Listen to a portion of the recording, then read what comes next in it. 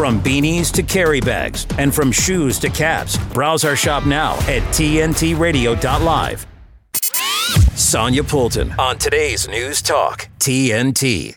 Hello and welcome to the Sonia Poulton Show on today's News Talk Radio. Thank you so much for the wonderful response to our first show yesterday.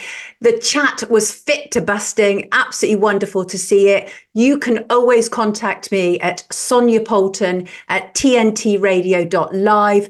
One such email this morning comes from Mark Porritt, who has given me permission to use his full name. Mark is a keen observer of unusual happenings, and he shares them with me frequently, for which I am eternally grateful. Mark has noticed something of a pattern, very sadly, of women being found dead in rivers in England.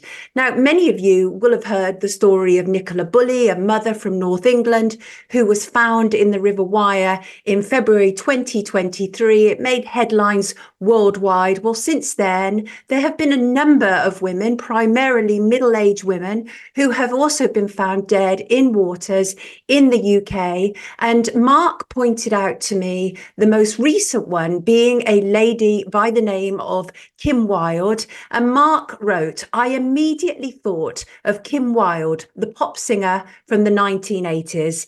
These women who end up in bodies of water always seem to be of a mature age as well, which adds to the enigma. This is a strange phenomenon, Sonia. It really is." Well, it is interesting. Obviously, there is an issue of cold water shock, and that is a known phenomenon that does happen. But as a journalist, I'm always looking for patterns, and as indeed is Mark. You can always contact me with any of your usual or unusual observations. They are always welcome. Now, let me go have a look in the chat, see who is with us this morning. Good morning. I was thinking this too, Sonia. Very bizarre, says Trudy. Hello to you all.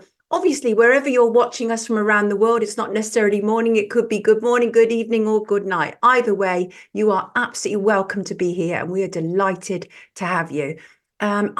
What's that? Good morning, Drumstick. How lovely to see some old timers from here. They're talking about a previous breakfast show that I used to do, and it is absolutely wonderful to welcome old and new people alike. I'm very grateful to have them all. Hello there, Freckles. Wonderful to see you. And Charlotte, the lovely Charlotte, producer of this show. Where would I be without her? And Craig, of course, is busy writing jokes as ever. Oh, wonderful. Wonderful to see them.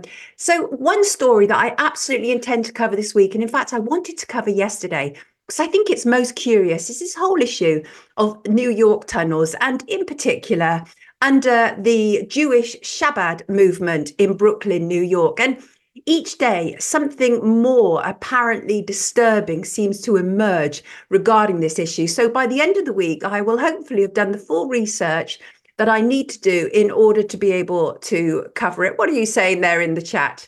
Yes,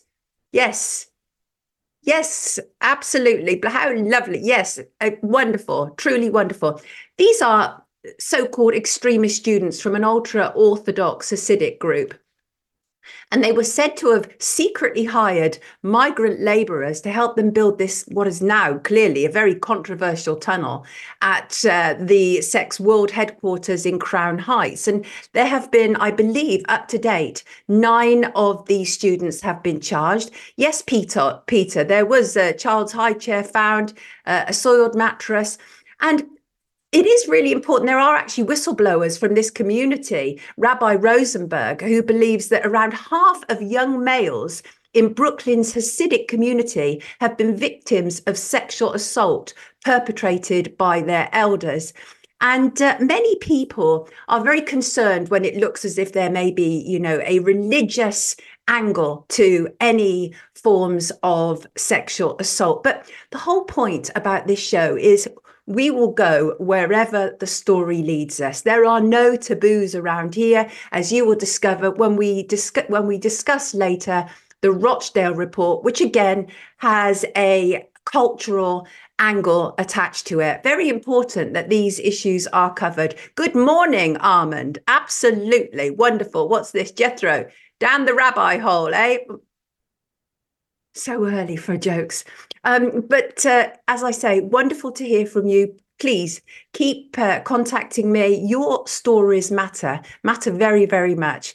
Right. We will be back shortly with Gemma Cooper. Let's go to a quick break. Abroad or at home, this is your news. By staying silent, we are part of the problem. Today's News Talk Radio, TNT. Hello there, Gemma. Good to see you this morning. Yes, and well done on your first show yesterday, Sonia. Yeah, it generated a wonderful response, and it's great to have you on board. And you've come back for day 2. That's absolutely brilliant. Yes, it hung in the balance. No, not at all. I so enjoyed yesterday and talking with you, because you're very knowledgeable. You absolutely know what you're talking about. So that's always a joy from one journalist to another. So you are going to be discussing with us today the issue of excess deaths, correct? Yeah, I mean, Sonia, it's the biggest elephant in the smallest room, isn't it? Not just in this country, but globally. In fact, the World Council for Health, they did a debate in their newsroom last night with an expert from Asia talking about the trends of excess deaths there ahead of the story this morning.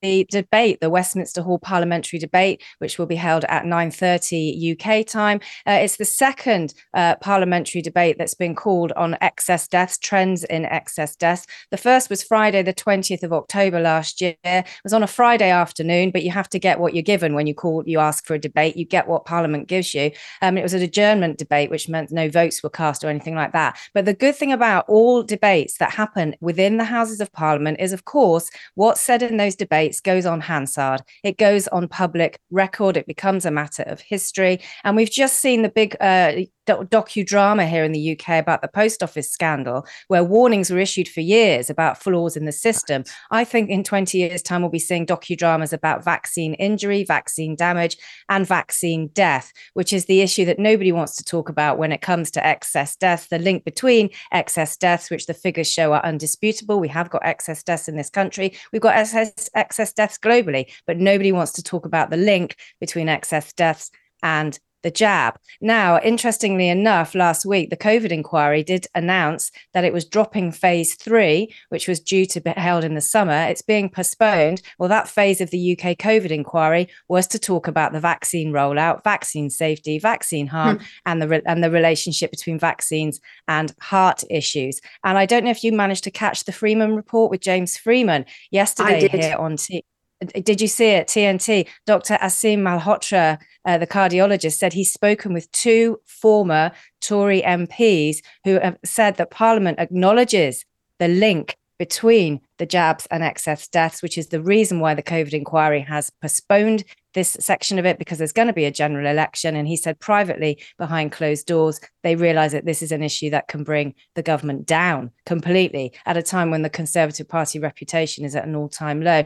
Now, you and I are from legacy media, and the reason this debate today is so important is it does go on Hansard. It is a matter of public record. And the legacy media that was screaming that one death from COVID is a death too many will not go near this issue. They will not go near this issue. They never will. They won't touch it. So the more we can just get these debates in Parliament, the more we can get people in the public gallery, the more we can get people there, tweeting what was said, get people to look at Hansard, get people to look at the evidence. I do know that more MPs today will be attending this debate than they did on the Friday, the 20th of October last year. So we have got more MPs now, at least willing to look at the issue. And I think that's because they're being pushed by their constituents to look at the issue, because we've all got a story of someone we know that took the jab, through coercion, through bullying, through fear, and had adverse reactions. I personally know of a wonderful 46-year-old man in my local community dropped down dead after his second AstraZeneca, which was then withdrawn not long after that. So we've all got a story. We all know someone. Let's hope we get a result today from this debate, which starts in just over 2 hours' time. Indeed, we actually do need more MPs to stand up and be counted, though, don't we? I'm currently in talks with an ex-policeman who was arrested and is currently on bail simply for sending emails to his local MP about why wasn't he attending these debates, which is fairly outrageous, isn't it? What is this? Is this some kind of complicity taking place here, Gemma? Oh, well, I didn't think a word is complicity. I don't think the word's complicity. It's the other C word, isn't it? The conspiracy C word that we're all called nutters for even raising issues like this. But the trouble is now the evidence is literally staring at people in the face in terms of lived experience. I know so many people. I know one guy, I've told this story many times on TNT, but a really amazing guy I went to school with, full of life, the right character, life and soul. He was always getting told off at school. He's now in a wheelchair after taking his 3 experimental injections. And he's adamant. He says, Gem, I know it was that bloody jab. And he's been in hospital for test after test after test. And we don't know what's wrong with you. Sorry, we don't know what's wrong with you. We just can't find what's wrong with you. And he knows it. And he's absolutely devastated. It's ruined his life. But a lot of people have got stories like that. So I think now people are really aware this issue can't be ignored. It's vaccine injury and it's vaccine death. And that's why the COVID inquiry has dropped it. That's 3rd phase. They know it's such a hot potato, and they know that the evidence that was going to be given by people there, UKCV family, Us for Them, they were all scheduled to be witnesses. They've dropped the whole lot. I don't think that phase of the inquiry will ever make the table, actually, personally now. I think they'll just push it forward, kick it down the road. We'll never hear the real truth at the inquiry. Not that we've ever heard much truth coming out of it anyway. Right, exactly. Well, let's look at some of the figures that the government have been prepared to acknowledge. I'm just looking at some of their tables. For the most recent quarter ending September 2023, they say that the number of deaths in England and Wales was 2.1% above the 5-year average. But that is what they've been prepared to admit. But I suspect that's just the tip of the iceberg. What do you think? I completely agree. I was just going to talk to you about that. I was going to say, of course, the excess deaths that we know about are the official figures, but there's people that will be dying that the correlation won't be made. If somebody's older and has underlying health conditions anyway, they'll attribute it to that, the underlying health conditions, not the fact that those might have been exacerbated by the jab. Interestingly, I had a quick look at the British Heart Foundation's website, and they have said, they've admitted even that since the start of 2020, there have been 100,000 excess deaths related to heart disease and heart issues. And even on their website, they're like, we must look at this troubling issue. Well, go on then, really look at it. Go and look at it. But the problem is a lot of these charities are compromised. They were compromised through COVID, weren't they? Absolutely compromised, yeah. And of course, the thing is, once you look at this issue properly, which is down now to us as new media to do, and MPs that are now calling for debates and attending debates, once you open this issue properly and people really look at the truth of it, your kind of belief system about putting your trust in authorities comes crashing down. And people don't want to do that, because to have your belief system dismantled is a very painful process. And it's a challenge for people to think that our authorities and those in charge of us don't have our best interests at heart. Many, many people realize that now. It's a painful process to go through that and look at the life you led and realize, hang on, I've been taken for a fool here. It's also very, very, very upsetting when you realize that your loved one has died as a result of, criminal malpractice by the pharmaceutical companies and our governments. It's a horrible, horrible place to be. It absolutely is. And of course, we're just talking about excess deaths that we believe are linked to the jab. But what about the excess deaths that occurred in terms of suicide and people dying as a consequence of lockdown? I know there's at least one lady in our chat today whose son took his life during lockdown. And there is absolutely no doubt in her mind that there is a correlation. What do you think about that? Yeah, of course, absolutely. And people not going to hospital because they would have the fear of God put in them. People, too late for a diagnosis of a terminal illness. All of those things related to directly what is now, 4 years ago, the world went mad and a culture of fear installed on all of us. And this is now the end result. This is the legacy of those actions, and people just not everybody being completely frightened into compliance. Certainly people like you and me weren't, and certainly our listeners and viewers at TNT weren't, but many people were, and that's just looking at that in itself, putting fear in people and the loss of life all round. So let's just hope that at 9:30 today in Westminster Hall in the UK Houses of Parliament, we get a decent turnout. We get more MPs who are now pressured by their constituents to do their job and represent us, and we see some action coming out of this. Let's hope as well that people see that the COVID inquiry dropping the 3rd phase, the most important phase, vaccine rollout and vaccine safety, they can see that for what it is, a political move designed to see us from ever getting to the truth. I completely agree with you. And I just want to ask you this, your opinion on this. Do you think this also has sort of repercussions in terms of people taking other vaccinations? That's in terms of a hesitancy. I think so. Yeah, I think vaccine hesitancy now, given people's personal experience, I think, yes, probably is at an all-time high. It's something I would have to look at. I mean, personally, myself, I have had vaccines in the past, and I will be very, very, very, well, I won't again. I won't. It's as simple as that. I've learned a lot about health and the human body over the last few years, just like a lot of other people have. And this has been a wake-up call for me. So personally, on a personal level, I'm vaccine hesitant. So I can imagine there must be thousands, hundreds of thousands of millions who now say never again. I'll never have something stuck in me again. I hear you. Thank you so much, Gemma. I will see you tomorrow, and we'll be right back after this short break on News Talk, on today's News Talk. TNT's Darren Denslow. Yeah, I'm talking about the illness. Actually, that has been doing the rounds. Not have we only seen a mass influx of people waving their COVID tests online. Look, I got a red line. It's like, oh my God, we're still testing. Or people, trying to encourage others to wear their masks. But there has been a talk of a dry cough. There have been doctors coming out saying we're seeing loads of cases of that. Have you been suffering from, a bit of cough and flu or cold or COVID? Well, Darren, COVID. I just did my 8th test, I'm just going to keep doing it until I get lines and lines. Why?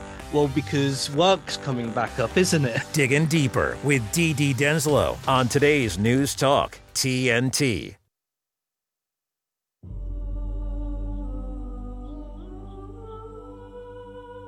We honor you, Father, for all that you've done for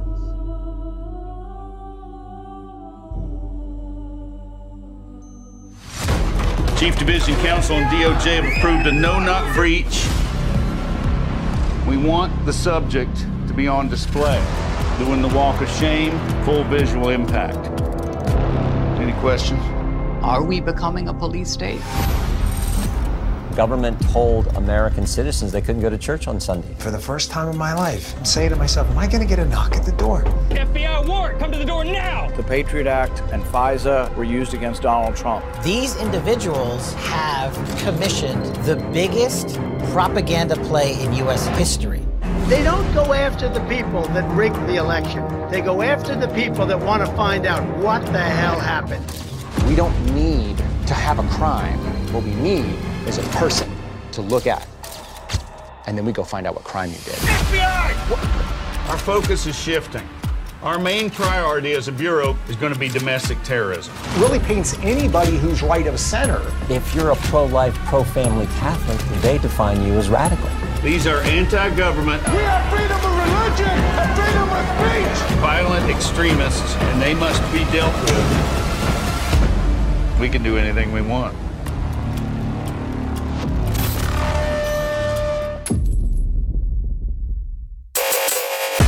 The human mind is like a computer. No matter how efficient it may be, its reliability is only as great as the information fed into it. That's a campaign promise. Tell us the truth. Tell us the truth. We mandate that the truth be told. You're hearing it. TNT. Welcome back to today's News Talk, and I am delighted to be joined by broadcaster, podcaster, radio presenter, Nick Margerrison. Good morning, Nick. How are you doing? Morning, Sonia. I'm in good spirits this morning. How are you? Yeah, equally in good spirits, although we have some somewhat bleak at times discussions to be had this morning. One, of course, which we're going to start with, is to do with the Rochdale Report. Now, this is a big controversy in the UK. The issue has been of so-called grooming gangs. These are gangs that are predominantly Muslim and Pakistani men raping girls. Maggie Oliver, the detective who was very much involved in uncovering this, who worked previously for Greater Manchester Police, and was forced to leave the police because of the cover-up that is taking place. Maggie will be joining us next week on the Sonia Poulton show. But Nick and I are going to discuss this review. So Nick, let's have a look at some of these findings. 173-page review commissioned by Mayor Andy Burnham. It covers the period from 2004 to 2013. They've identified at least 96 individuals, which I suspect is merely the tip of a very large iceberg, who could still pose a risk to children, most not prosecuted. What are your thoughts on this review, Nick? Well, yeah, for anyone outside of the UK, this is an incredibly strange story, I believe, as someone who lives here, in that the evidence is abundant that we have a serious problem with grooming gangs here in the UK. This report comes alongside a bunch of other reports around the UK, mainly in the north of England. You have one in Telford. There was a report, a 3-year inquiry there into the scandal in July 2022. That was out. We revealed more than 1,000 girls had been abused over a 40-year period. And again, these some people would say were conservative numbers, to be honest. And the agencies that blamed them for abuse and the abuse that they suffered, well, they literally did that. The agencies didn't help. They thought it was the girl's fault. And the perpetrators themselves were sometimes not even investigated because of nervousness around race. And I'm quoting there from the report. Then before that, we had Rotherham, October 2013, Rotherham Council Commissioner report into it. Professor Alexis J did that. It's called the J Report. It's findable online. And of the reports, it's one of the easier reports to read in terms of just, getting the information across.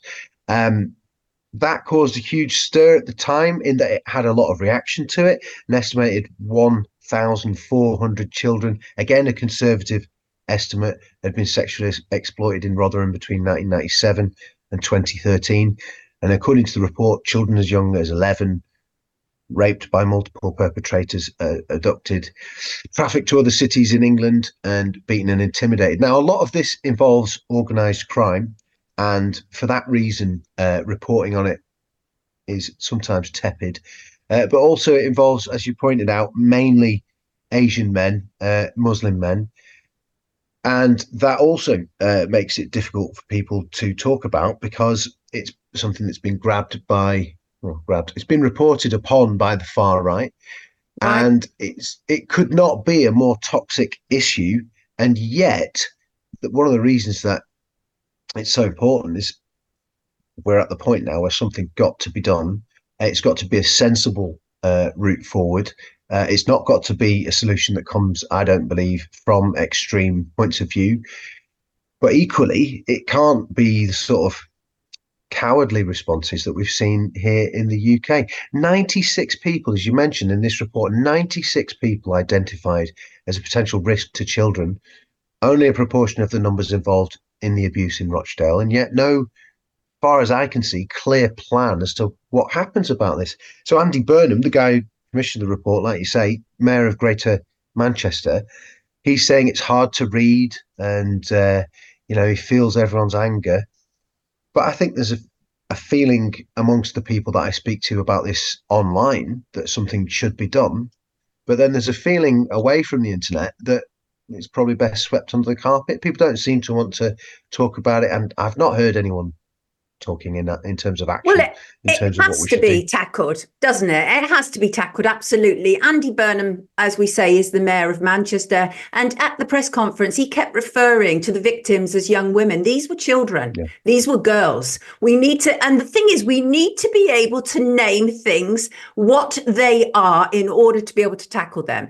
And so there was a report also commissioned by the Home Office, and they wanted to look into whether there was actually any evidence to support the ethnicity of the so-called grooming gangs. And there was as you mentioned, Professor Jay's independent review in 2014, but there was also the Home Office study, and the data is available from 2020.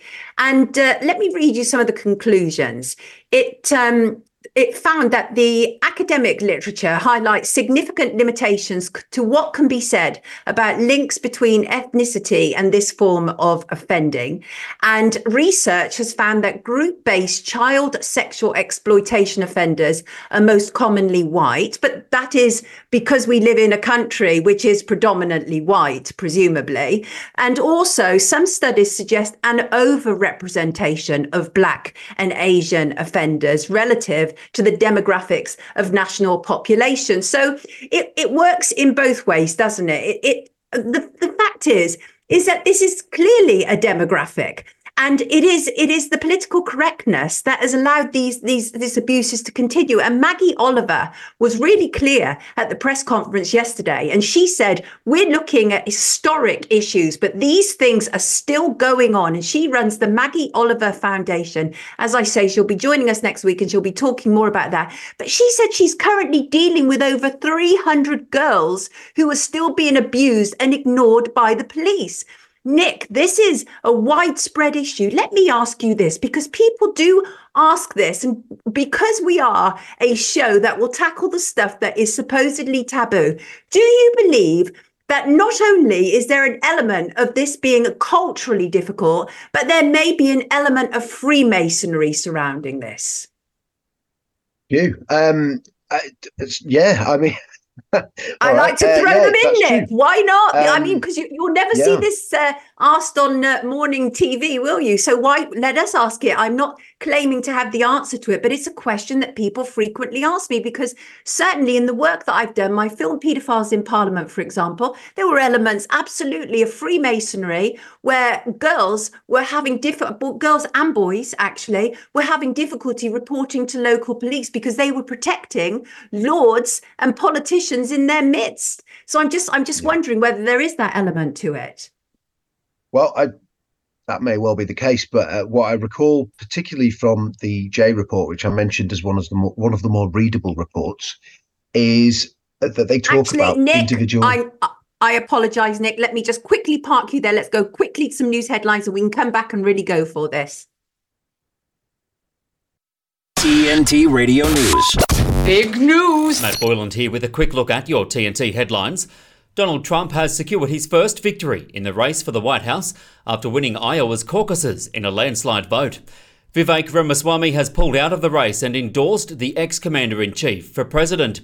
It's been revealed China is experimenting with a new deadly coronavirus that's already proven to be 100% fatal in mice. And Apple has been dethroned as the world's most valuable company.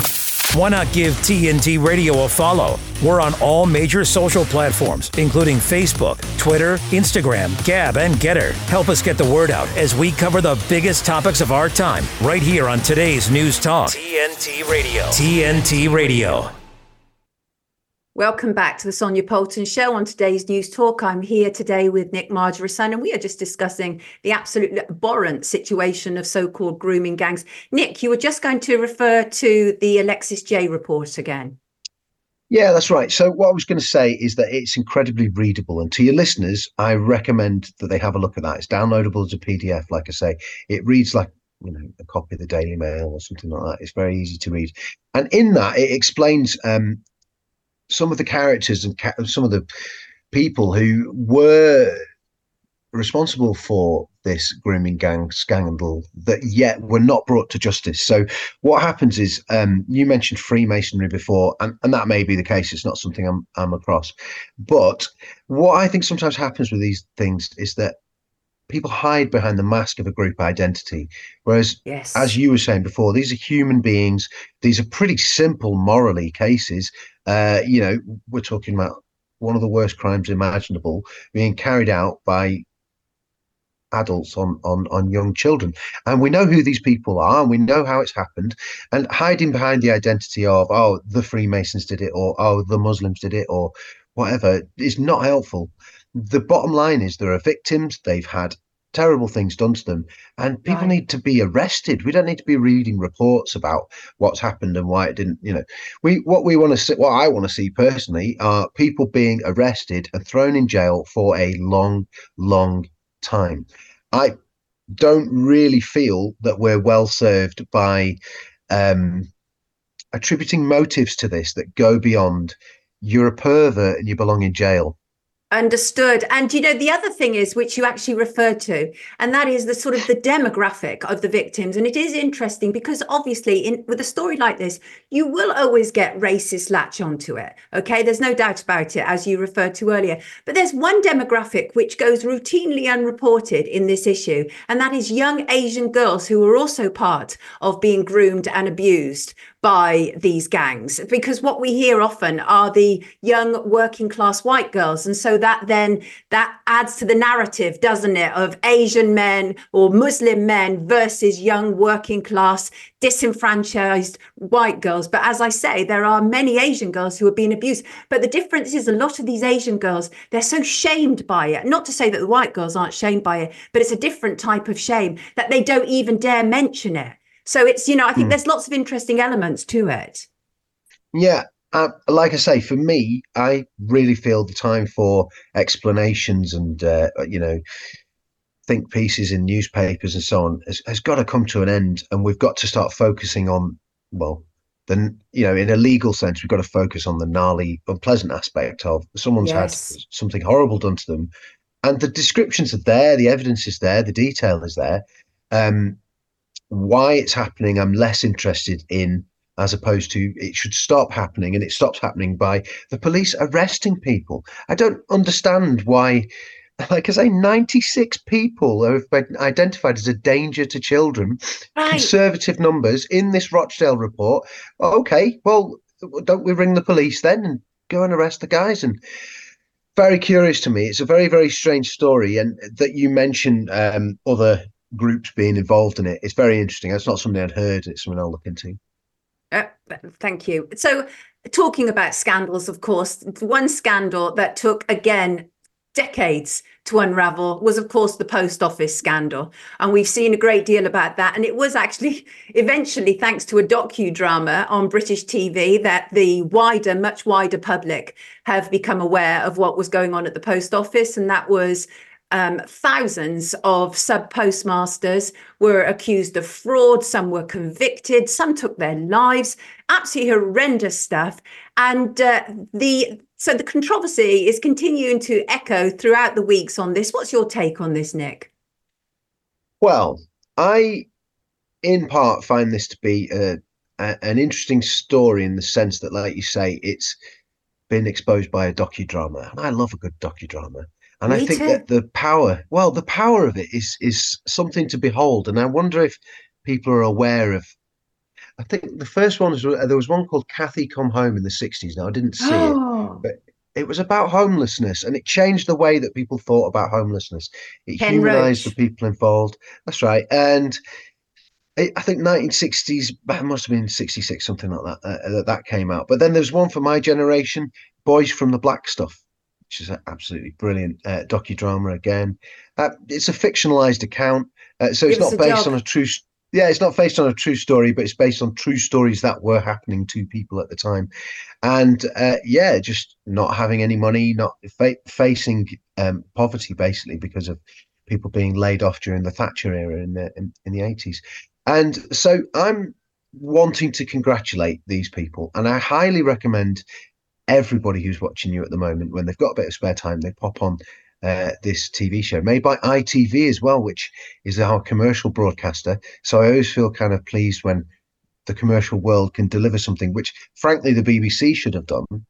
But I mean, they dabbled in a docudrama recently, and they did.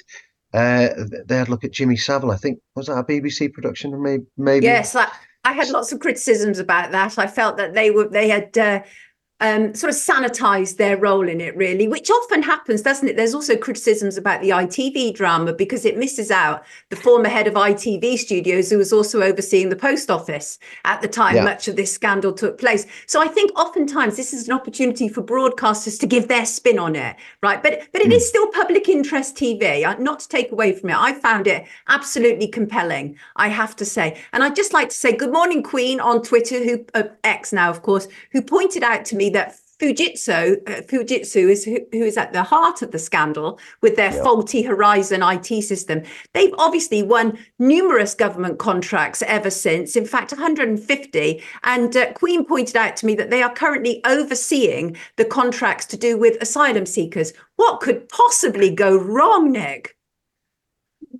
Wow, she's great. Whoever's told us that, that's really interesting. Yeah, I mean, the thing with Fujitsu is what happens in the. I don't think I'm giving too much away if I explain that in the docudrama, there's a scene where one of the characters goes into their office, and it's the sort of head office, and everyone's confused that their money's not adding up in the different post office places that they work. And they've all been told that there's no way you can get into that computer system from anywhere else. So it must be your fault. You're the one who's made the error. And then there's this moment when it's revealed that, oh, no, you can just access anyone's account from this room. It's not a problem. That was so real life to me, Sonia. I don't know about you, but I've seen numerous things where you go, oh, you can read everyone's direct messages, can you? Yeah, no problem. They're direct, they're not private, and so on. And I was absolutely blown away by that moment because it struck home so hard. And we now live in a world where computer says no can be devastating news, and it may end up in you wanting to end your life. Right. It's that powerful. Computer says no. And we used to have a comedy program called Little Britain, where in these little it was a sketch show, and in these sketches you'd have this character who would say computer says no. It was kind of funny. There was like a hapless fool behind a desk with a computer saying, oh, I can't do that. Well, it's a horror story now, and that's what happens to people. You have computer says no, digits on a screen, this is how it's working. And there seems to be no test in reality for a lot of this stuff, the sort of new digital tyrannies that we have. There's no way you can measure anything against it or hold them to account at all. Right, faceless. They're in charge, you're not. Exactly, they're in charge, you're not. They've got data on their side, and they've got numbers here, and they've got systems and so on, and you're not allowed to know how the systems work, and if you ask, they'll lie to you. And it makes me hope that people are going to get a bit more human. I like to be optimistic and positive, and I kind of feel with the post office drama here in the UK, it's the first time since lockdown, and perhaps since before lockdown for quite a while, that I've really felt that something's going to be done. Well, that is the perfect note to end on. I have to end there, Nick, unfortunately, but I think that's a fantastically optimistic note. Thank you, Nick Margerrison, for joining me this morning. Let's go to a short break, and I will be back with you shortly. Right now, the forgotten poor are waiting for healing and care, for life-saving medical care, for a chance to live with dignity and hope. They are waiting for Mercy Ships and you. Mercy Ships is the largest floating civilian hospital in the world, with volunteer medical staff and crew who donate their time to save lives. And now, as our newest state-of-the-art hospital ship sets sail, Mercy Ships will double our ability to reach children and adults who need us now. Without the work of Mercy Ships, these patients don't have another option. Mercy Ships is answering the call to serve suffering people who have nowhere else to turn. Together, we are going to some of the world's most desperate places and bringing a wave of hope and healing to those who need it most. Thank you! Thank you! To learn more about this wave of hope, go to mercyships.org today. There are 16 million children struggling with hunger in America. That's 1 in 5 daughters, sons, neighbors, and classmates who don't know where their next meal is coming from. Yet billions of pounds of good food go to waste every year. It's time we do something about it. Feeding America is a nationwide network of food banks that helps provide meals to millions of kids and families in need. Visit feedingamerica.org to help them feed even more. Together, we can solve hunger. Together, we're feeding America. Live from London, you're with Sonia Poulton on today's News Talk, TNT. And hello to you there. Welcome back to the Sonia Poulton Show. On today's New Talk, I'm delighted to be joined by David Nolan of Stop Common Pass. And David came to my attention during COVID because he was this incredible voice standing up with brilliant data, brilliant evidence regarding the whole issue of the COVID pass and resisting it. Hello, David. Thank you for joining us this morning. Great to have you with us. Hello, Sonia. It's great to be back with you on TNT, and congratulations on your new breakfast slot. It's absolutely fantastic you're here. And then after your show, we have Double Bubble with Abby Roberts on TNT. So how about that? Monday to Friday. Love it. Absolutely love it. Thank you so much for that. David, let's talk first of all a bit about your work, because I want to get around to something that happened to me personally a couple of weeks ago, of which you became involved, very gratefully so from my part. But let's talk about what you were doing regarding the COVID pass. Give our viewers an idea of what that was all about. Yeah, absolutely. I'll give a very brief summation of that, Sonia. Basically, Stop Come and Pass was set up in October 2020 because we, in a way, I guess you could say, we saw what was incoming throughout 2021 and 2022 with digital health passes, more commonly known as vaccine passports internationally. And in October 2020, we said to ourselves, look, they're going to use this whole thing with yellow fever, to conflate, to justify the existence of these COVID passes, these vaccine passports, and the main objective of them, Sonia, of course, the super objective, was not to be used as some sort of workable NPI or non-pharmaceutical intervention. They were absolutely useless. And we've known this since actually around October 2020, when Peter Doshi in the British Medical Journal, the BMI, came out and cited a particular study and said that these vaccine or gene therapy products adapted to traditional vaccination, they were neither tested nor designed to prevent or indeed slow the slow or indeed stop the transmission of the SARS-CoV-2 virus and its variants. So this was absolutely untenable for vaccine passports or the COVID pass to exist. But however, this continued to roll out throughout 2021 and 2022. And of course, the main super objective of them was to get as many of these COVID jabs into people's arms as possible. It didn't work well for all of us, but for quite a few people internationally, it did. And it worked with or without, and I'm going to pop this in, it's on a different topic we can get into another time. This worked with or without the presence of the International Health Regulations 2005 either.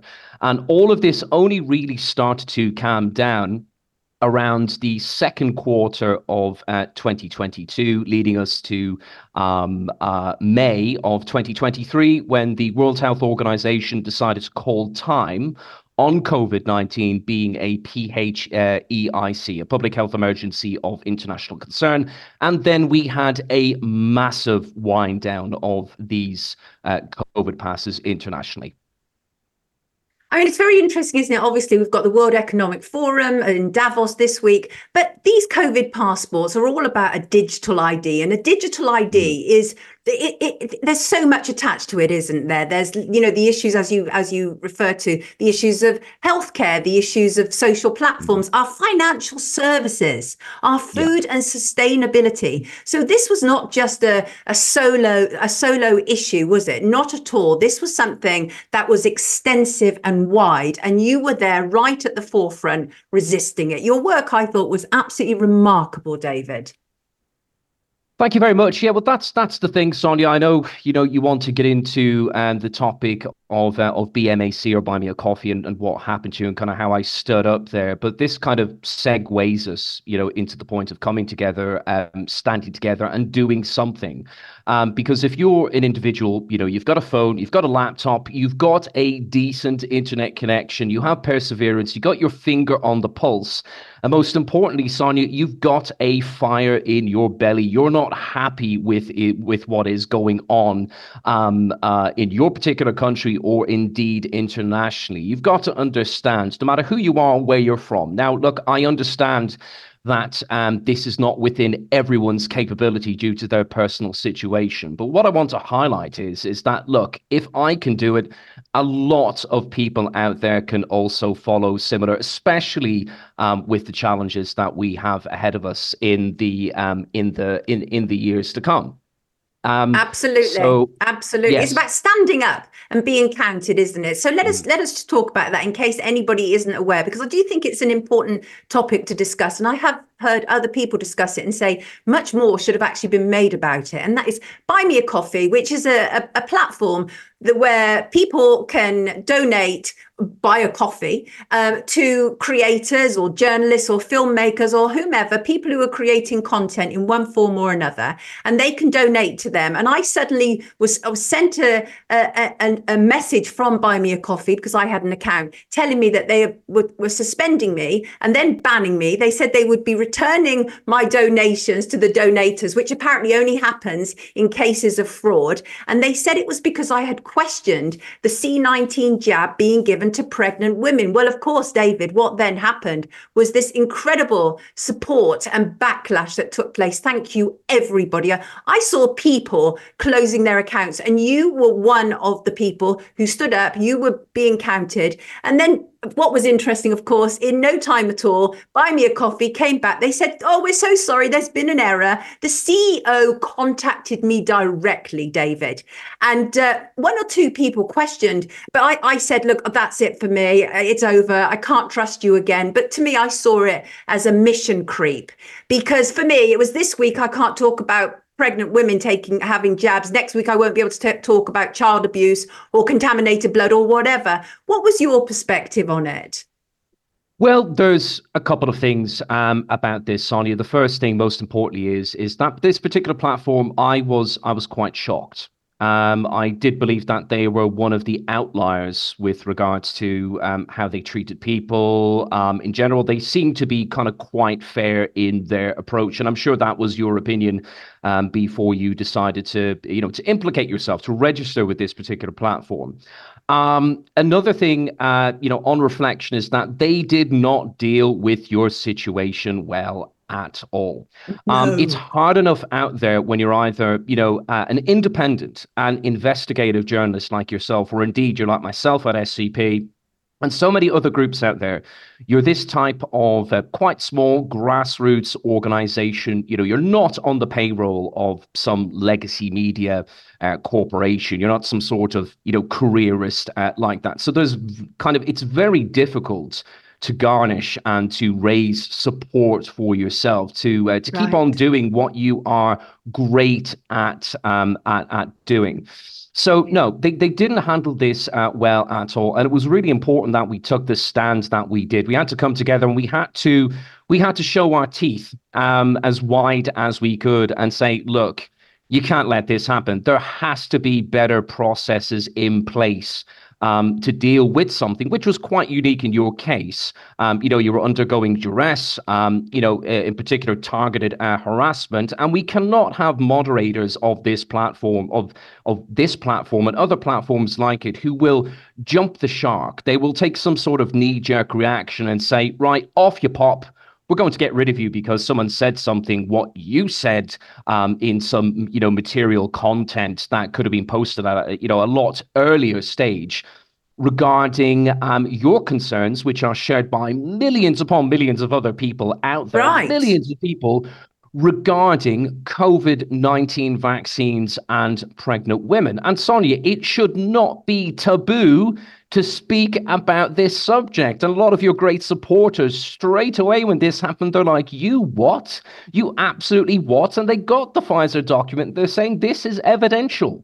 This is backed up. So yes, if we don't go hard on this and go early, to echo, some of the government speak that has been kind of used over the past couple of years, Patrick Vallance and the rest of them in UXA and DHSE in the UK government. If we don't go hard and if we don't go early on platforms like this and say absolutely not, not only are you causing disreputation to yourself, but you're doing incredible damage to individuals such as yourself and like myself who rely on these particular platforms, because it is a very difficult physical and digital landscape out there to do what you are doing today.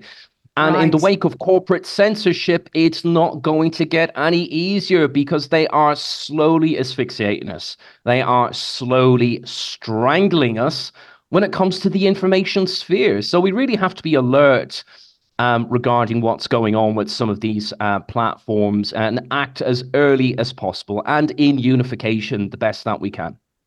And I think we all did it so effectively. I mean, we have people in the chat here. Trudy is one example saying she closed her account. And I know she did because I remember her sending me the email that she'd sent to buy me a coffee. And but the thing is that I didn't just do it for me. I felt it was really important because only because of the backlash did the CEO of the company contact me. I'm absolutely convinced of that. I'm sure he will deny it. But the fact is like, I doubt there will be smaller platforms, people with less of a platform who are being closed because of wrong speak on Buy Me a Coffee. And I'm pretty sure that the CEO isn't contacting them. And I just want to be treated like everybody else, not given some special privileges because I'm a journalist with a platform. And that also irked me, David. But you're absolutely right. We have to stand up and be counted. And you hit it right on the head there. And that is the earlier, the better. Right? Because if we allow this to, it just snowballs, doesn't it? And then we end up with this sort of impenetrable situation of what can we say? And we should never get to that. You know, again, it goes back to what I talked about actually with James Freeman on TNT the other day. And that is, with free speech, obviously comes responsibility. And we're not idiots. People like you and I, we use evidence. We use, information. We're not just saying stuff that is designed to harm people. And that was the other thing that irked me. I'm a journalist. And I was, in relation to me saying there are questions that should be asked about pregnant women being given the COVID jab, that was based on information I'd received from doctors. So, go figure. Yeah, absolutely. I completely agree with what you were saying. And I mean, how can they expect an independent, an investigative journalist just to remain stum and not say anything to them about this? Like, again, going back to what I said, it's hard enough out there today on the digital and physical playing fields to garnish and to raise support for yourself. So, if these sorts of organizations, if they do something like that, not only to Sonia Poulton, but some other independent or investigative journalists, then they expect them to just kind of kowtow to that and not say anything regarding it. When they're not on some fat, massive payroll, well, then I think they've got another thing coming. And I certainly hope, I beg your pardon, that they've learned a couple of hard lessons One would hope this. But so. It's all too late because a lot of damage was done, and not everyone can bounce back so quickly. That's the thing. That is absolutely the thing. Thank you, Wayne. Wayne is saying, great guest, Sonia. Thank you. Absolutely. The aim is always to bring on great guests. And I'm a supporter of David and certainly the work that he's done. David, any thoughts about what's going on at the World Economic Forum this week in terms of sort of inner reflection to your research area? Yeah, it's very interesting. I've only watched some of it in part, but I thought it was very interesting, Sonia, that they had one particular Davos participant who said yesterday, I think this has been going quite viral over social media platforms, including X, is that they're getting really irked by that particular platform. They're getting really irked by by X, formerly known as Twitter. So I would say at Davos this year, I think there is actually quite a lot of concern. That's one thing that Klaus Schwab said some years ago, is that we are moving into a more angrier world. And it's like, you bloody absolutely bet on it, mate. You know what I mean? We are really angry after the last couple of years of what we have had to put up with. And we're not going to forget about it. And we're going to use that anger and we're going to use that energy to embolden further resistance and move forward. And I think one of the biggest things that they should realize is that we're watching you. We're watching you. We're watching you as much as we are watching these MHRA meetings and whatnot that is going on within our own governments. But I think the overall sentiment of what is happening at Davos this year is one of I think it's one of concern and sweaty bottoms. In fact, I think interesting. Well, I think there is this is just my opinion on it, and maybe some other people, they're going to blow that out of the water and say, no, they're completely relaxed. They still feel like they're in control. They're on target, and they're and they're still on their way. But I do think that there's been a lot of things they have not worked out. It has not worked out for these elites over the past couple of years, and it has thrust them into the arena with even greater challenges. I mean, net zero is falling flat in its face, I believe. Indeed it is. I don't think CBDCs are going to be the central banking digital currencies are going to be the absolute astounding success that they envision them to be, because a lot of people are actually quite happy, they're quite comfortable, reasonably, with the digital fiat system that we currently have in place. A lot of people are going, hang on a second, hang about. This is not a digital pound. This is not a digital euro. This is a central banking digital currency. We're not falling for that marketing trap. So absolutely. I don't really think digital identification, pegged with biometrics and AI and CBDCs, I really don't think they're going to be as effective going forward into the future as they think right now. But of course, Sonia, that could change. Yes, indeed. Yes, it does, Wayne. The hour does indeed go quickly. I want to say thank you to both of my wonderful guests today, Nick Margerrison, David Nolan of Stock Common Pass. Hilarious that they are rebuilding trust at WEF. But you're absolutely right, David. What we need is more of this righteous indignation and anger. I want to thank you all, wonderful people in the comments, for joining me this morning. Be back again tomorrow morning for today's News Talk. It has been an absolute pleasure to be with you all. See you tomorrow, everybody. Take good care of yourself.